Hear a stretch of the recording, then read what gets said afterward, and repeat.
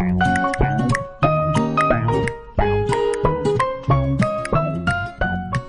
listening to Fiona's R&D Tax Credit Podcast. I'm Matthew DeMello. We're here with Rahim Walji, the Director of R&D Tax Incentives at CrossBorder Solutions. Today, we're looking at the R&D Tax Credit legal battle between the IRS and Trinity Marine Group. This is part of our Cautionary Tales series, where we put companies with claiming missteps under the microscope. First, let's get a little more insight into Trinity Marine Group. What did this company do, Rahim? So Trinity Marine Group is actually a group of companies and a subsidiary of Trinity Industries, which is a shipbuilding company. So essentially, Trinity Industries, the larger group, they manufacture railroads, boats, highway products, things like that. They were actually founded back in the 1930s, and they were headquartered in Texas. And what activities did Trinity Marine Group perform to claim the credit? Sure. So the case itself that we're going to be talking about is the Trinity Marine Group versus the U.S. It's a 2009 case, and essentially they're seeking a refund for the QREs that were disallowed from tax years 1994 and 1995. And this is at the federal level. So in this particular situation, Trinity built 6 ships and believed that all of those ships qualified for the R&D credit at the business component level. So in terms of, your question about the activities, they were asked to spearhead specific research projects or boats by Halter Marine, which is a company out of New Orleans. We'll call Trinity, they label them first models or first in class or prototypes, right? There's different names for these, but in the shipbuilding world, it's first in class. And the goal is that, future boats would get duplicated off of this original model. There's no guarantee that it actually goes into that future production, but, that's why they're called first in class. And so on these 6 ships, there were qualified expenditures that Trinity believed that they were incurring related to the design and construction done on that project for Halter Marine. And so they claimed the entire cost of those first-in-class ships based on something called the significantly all rule, which allows you to, when you reach a certain point of research, you essentially are spending substantially all of your time such that the Internal Revenue Code specifically allows you to claim 100% of the costs. So I know that was long, but that's sort of the situation that we're looking at here in this case. I was actually going to ask for my own edification what significantly all rule ran into, but as you explained, Trinity Marine Group built the boats and submitted the routine claim, but ran into a problem down the line. The IRS denied the claim. Trinity thought the IRS was wrong and they went to court, but the court ruled with the taxpayer. Rahim, what made the court side with Trinity? There's some technical language that I'll be using, but I'll do my best to explain. So ultimately, the court sided with Trinity over the use of business components and their use of existing components, right? And so how this works is the IRS specifically argued that prototype ships, right, these first-in-class ships, did not qualify as business components because they were made for a customer instead of being made and sold out of inventory. So, they're sort of a custom project. On this particular argument, the court sided with the taxpayer, in this case, Trinity, and said, great IRS, nice argument, but there's really no authority for you to base that off of. That's never been an issue before, so there's really no argument there. With respect to the existing components, the IRS argued that the majority or the bulk of the design activities used existing parts, right? So existing components, as opposed to creating custom parts and pieces and then developing the process for assembling around it, right? So they took existing gears and panels and metal and all these other materials, right, to build it. But the IRS, argued that it should have to be customized. And so here, this particular argument, the court ruled again with Trinity, and they said, look, existing parts can result in many different combinations or vessel designs, right? There's not only one way to put all these parts together, so there's research and development that has to go into that process. And so just because they're existing components, that doesn't remove the research part of it. The court ruled that only 2 of the 6 boats qualified under Section 41. What happened here? Great question. So there's something called this all or nothing approach, right? The substantially all rule. So Trinity argued that the cost of each boat qualified under the tax code, specifically Section 41, which says that if 80% or more of the activities are deemed qualified research, then the entire project or the entire set of activities can be claimed as qualified research and therefore the expenses associated with them. Trinity, unfortunately, here did not provide detailed costs or expenses or documentation that could have been used to support something called a shrinking back, right, or a shrink back rule that came out of this. And so what that means is, in this particular case, the way the data and information was presented and the way everything is being argued and calculated, they could only find that 2 of the ships qualified in this sort of substantially all manner. And so had they been able to look at additional information, expenses, line items, or at least some additional detail, they could have done something called shrinking back, which means they could have scaled back from the 100% down to 80 or 70 or 60, whatever the right number would have been or a reasonable number would have been. They could have at least gotten to that number. But here, based on the way everything was being presented, it was sort of an all or nothing. We can either give you all the credit for the expenses or we can give you none because we don't have enough information to make that determination of the 80%. And so unfortunately, the reason that they couldn't provide this documentation was because the information was destroyed during Hurricane Katrina, right? So, sad circumstance of events that happened that, okay, all these documents that you needed for the 90s were destroyed, right? And so the difficulties, nonetheless, that's why the court said that they couldn't give them credit for everything for all of them because they couldn't find all that information. And in that absence, the court rules. Let's take a closer look at the shrink back rule. If we can give a what is it and why is it important for qualifying companies? So for shrink back itself, when a larger business component, or let's say a product, right, something that it doesn't meet the 4-part test, but maybe certain subparts for it or certain subsets of the product, there was research and development and expenses done, and those pieces could qualify for the 4-part test. And so the reason it's helpful is it can really be a big factor in differentiating between a company that gets all of their expenses qualified and therefore, that credit can be calculated that way or none of their expenses qualified. The shrink back allows to find some middle ground or at least a reasonable assessment of what's there. And that is how it works, right? And so at the process of experimentation, if you claim your business component at too high a level, you could risk, not qualifying all of it. So software is a good example sometimes, or even these products, right? There's maybe 4 different systems that go into developing a car. There's the gear shafts, but then there's also the interior, there's safety systems, right? But if you just said the whole car is R&D, that might not work, but you could shrink back to the new sensors in the safety system or things like that. And so I think that's what the shrink back rule allows you to do is sort of find that reasonable ground so you're not stuck with this kind of all or nothing in certain situations. To make a video game analogy, it's really saving right before you get to the boss fight. I'm kidding. but making sure you can start or at least claim that much credit without having to go the full way. Exactly. A global pandemic, a grim economic forecast, feeling the squeeze, an R&D tax credit can help lower your burn. If you qualify, the IRS and some state governments will give you a tax credit equal to 10% of your company's spend on development activities. You can even take the credit against payroll taxes if you're in the red.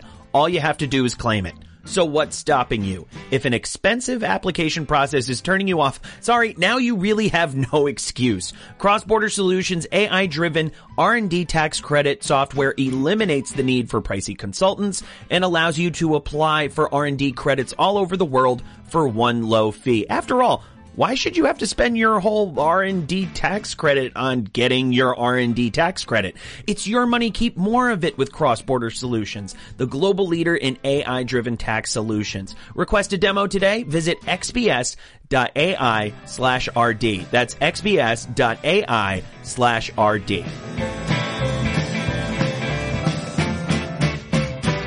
The case also applied the Cohen rule. What is this rule and how does it prove helpful for companies in terms of expenses? So the Cohen rule is ultimately a very long-standing case. And I'll give a couple of facts real quick about it and then and then tell you kind of how that was applied. So in the Cohen case, there's an individual that didn't have receipts and expenses for certain meals and entertainment and a few other business items that were related to his industry. And so that being said, he claimed some deductions for some of these expenses, right? Even though he didn't have the receipts or didn't have everything there. And so what happened was initially the court denied and said, you don't have any documentation, you don't have anything to back it up, so we can't really consider these expenses valid. And so it went up to a higher court. And ultimately what happened is the higher court said, yes, okay, great. We know there's not documentation. We know there's not, a receipt for every single thing. You could reasonably understand, reasonably estimate, based on how many trips he did and what an average cost of the trip was. You could come to some sort of reasonable estimate of what happened. And so here it serves as an additional line of defense for Trinity in some of the areas, because if you had no estimates whatsoever, then you risk getting a full, a zero, right? You can't really help calculate what that might be. The Cohen will at least says, okay, let's calculate reasonably what this could be and try to use that. We understand that it may be a little understated or a little overstated, but at least let's try to do that. And you can at least now have another opportunity to improve some of your expenses out. That's right. This was a major victory for taxpayers. What can taxpayers learn from this case? So I think there's a couple of things that the taxpayers and businesses looking to claim the R&D credit can learn from Trinity. So the first is that integration of existing components. Hopefully what members of the audience today see and other businesses interested in this, they see that as a company developing a product, you don't have to take original parts and every part has to be custom developed and designed and manufactured. And, you think of maybe like aerospace where certain things have to be so meticulously designed and all custom designed for the next satellite or whatever it might be. You can use existing products that can, yield different outcomes, different gears, different bolts, different widgets can yield a different design depending on how it's put together. And that research process is an effort in and of itself and can qualify. Another thing that I hope audience members take away and taxpayers take away is that there's not just one way to look at a project, right? You could look at a software release as just one software release, or it could be 10 different feature or function updates, right? And so there's not just one way to look at things, and how you define it, could impact your qualification, but it's a lot more complex than just a project is a project is a project. And I know there's just a degree of inevitability, at least insofar that we can verify that, these documents were lost with Katrina. But what can we learn from Trinity Marine Group, no matter what the, hurricane ate my documentation problem could be? It's one more or less that I'm sure a lot of companies can face. What can we learn from Trinity Marine Group about the importance of documentation? I think the main takeaway here is a little bit of detail would have gone a long way. If Trinity had some sort of detail or documentation or attempted to, reasonably estimate what some of these costs were at different levels, then I think they could have applied the shrink back method and at least not had this all or nothing result. They could have gotten a little bit more of a reasonable benefit back because they did spend a lot of time and money on building these other boats. And then I think another smaller subset of things to cover would be, keeping track of costs of materials or, estimates of different types, how much is steel and, how much average steel goes into a ship of this size or versus aluminum versus, all these other different things. I think keeping track of those can be helpful. And then when you're looking at some of the other areas, there are risk of failure, right? Maybe another thing. If you have a risk of failure, certain things that may not be experimental can qualify. And what that means is related to the substantially all rule. Just because, paint, for example, doesn't have a risk of failure, because you're in the substantially all category, you can still include some of those sort of non-experimental costs. Now, what do you think companies can take away from this case, regardless of industry?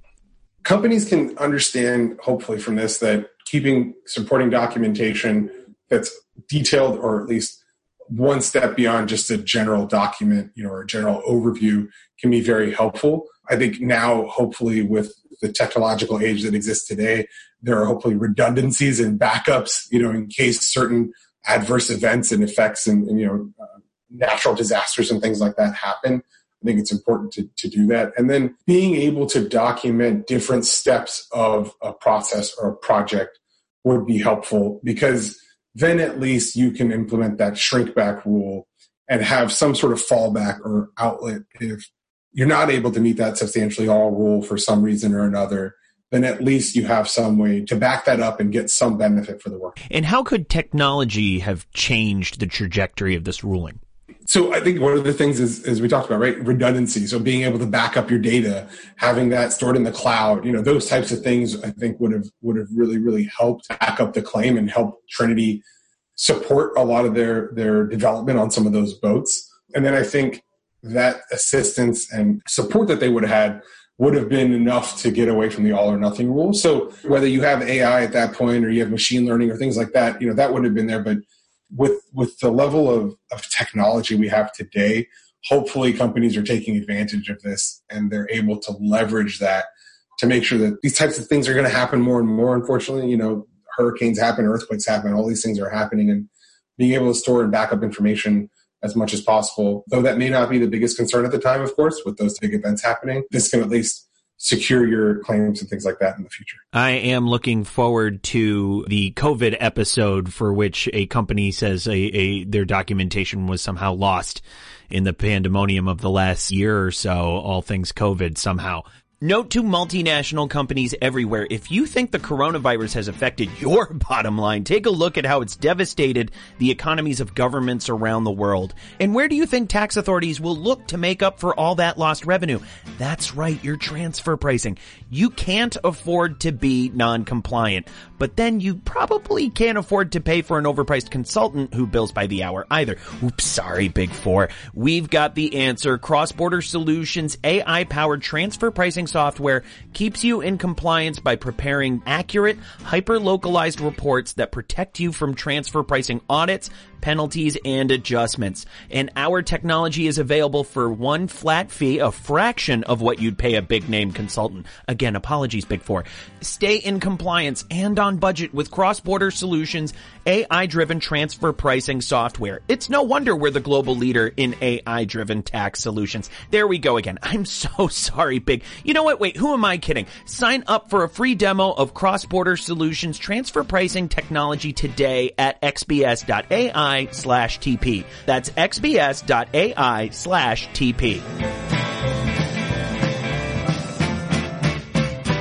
Rahim, what do you find particularly interesting about this case, if anything? One of the, I think, most interesting things for me in this case was there's a few different types of ships that they're developing. And one of the examples that they talked about was having these soda machines and all these different lines running through the boat, whether it was electrical related or having these drink liquids getting poured through them. And so how that impacted sort of the whole design of these different compartments and different things like that. I just found that really interesting, that how something so overlooked sometimes and maybe seems trivial or seems, irrelevant can have a substantial impact on how designers and things need to think, especially when you're thinking about a seaworthy vessel, right? So I think that was what was one of the most interesting things to me from an industry standpoint.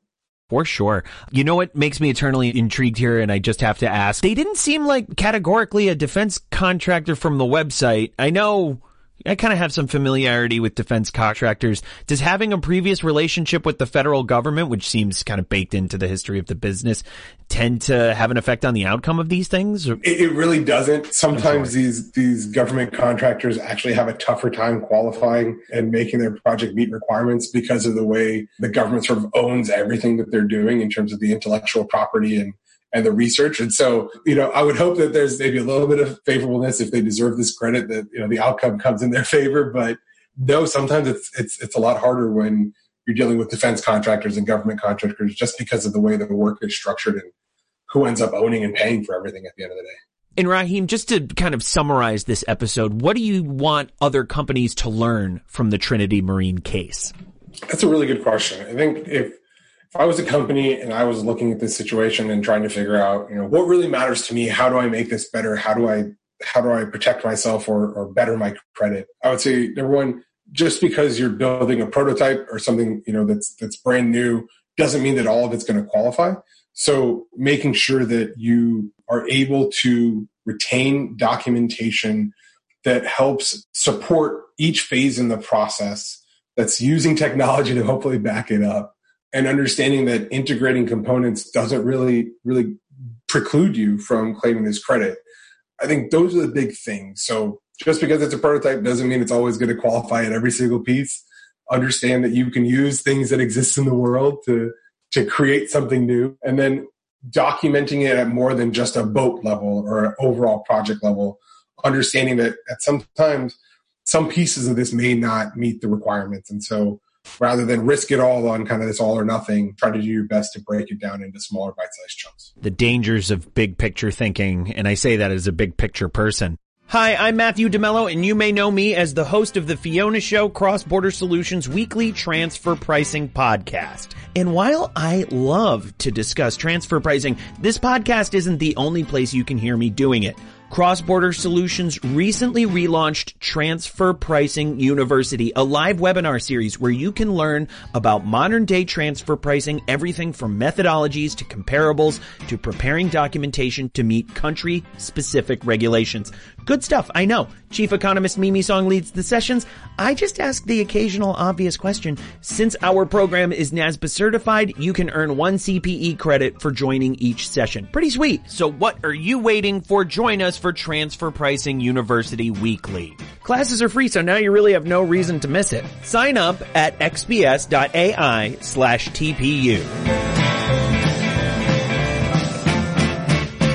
Subscribe to this podcast on Apple Podcasts or Spotify. That's Fiona's R&D Tax Credit Podcast, and we'll fill you in on the R&D tax credits in every episode. This podcast was engineered by Andrew O'Donnell. Christy Clements is our associate producer. Marilyn Mitchum-Strom is our executive producer, and some guy named Matt DeMello does the hosting around here. I don't really know him. For CPE credits, email the Fiona Show at xbs.ai, and we will catch you next time.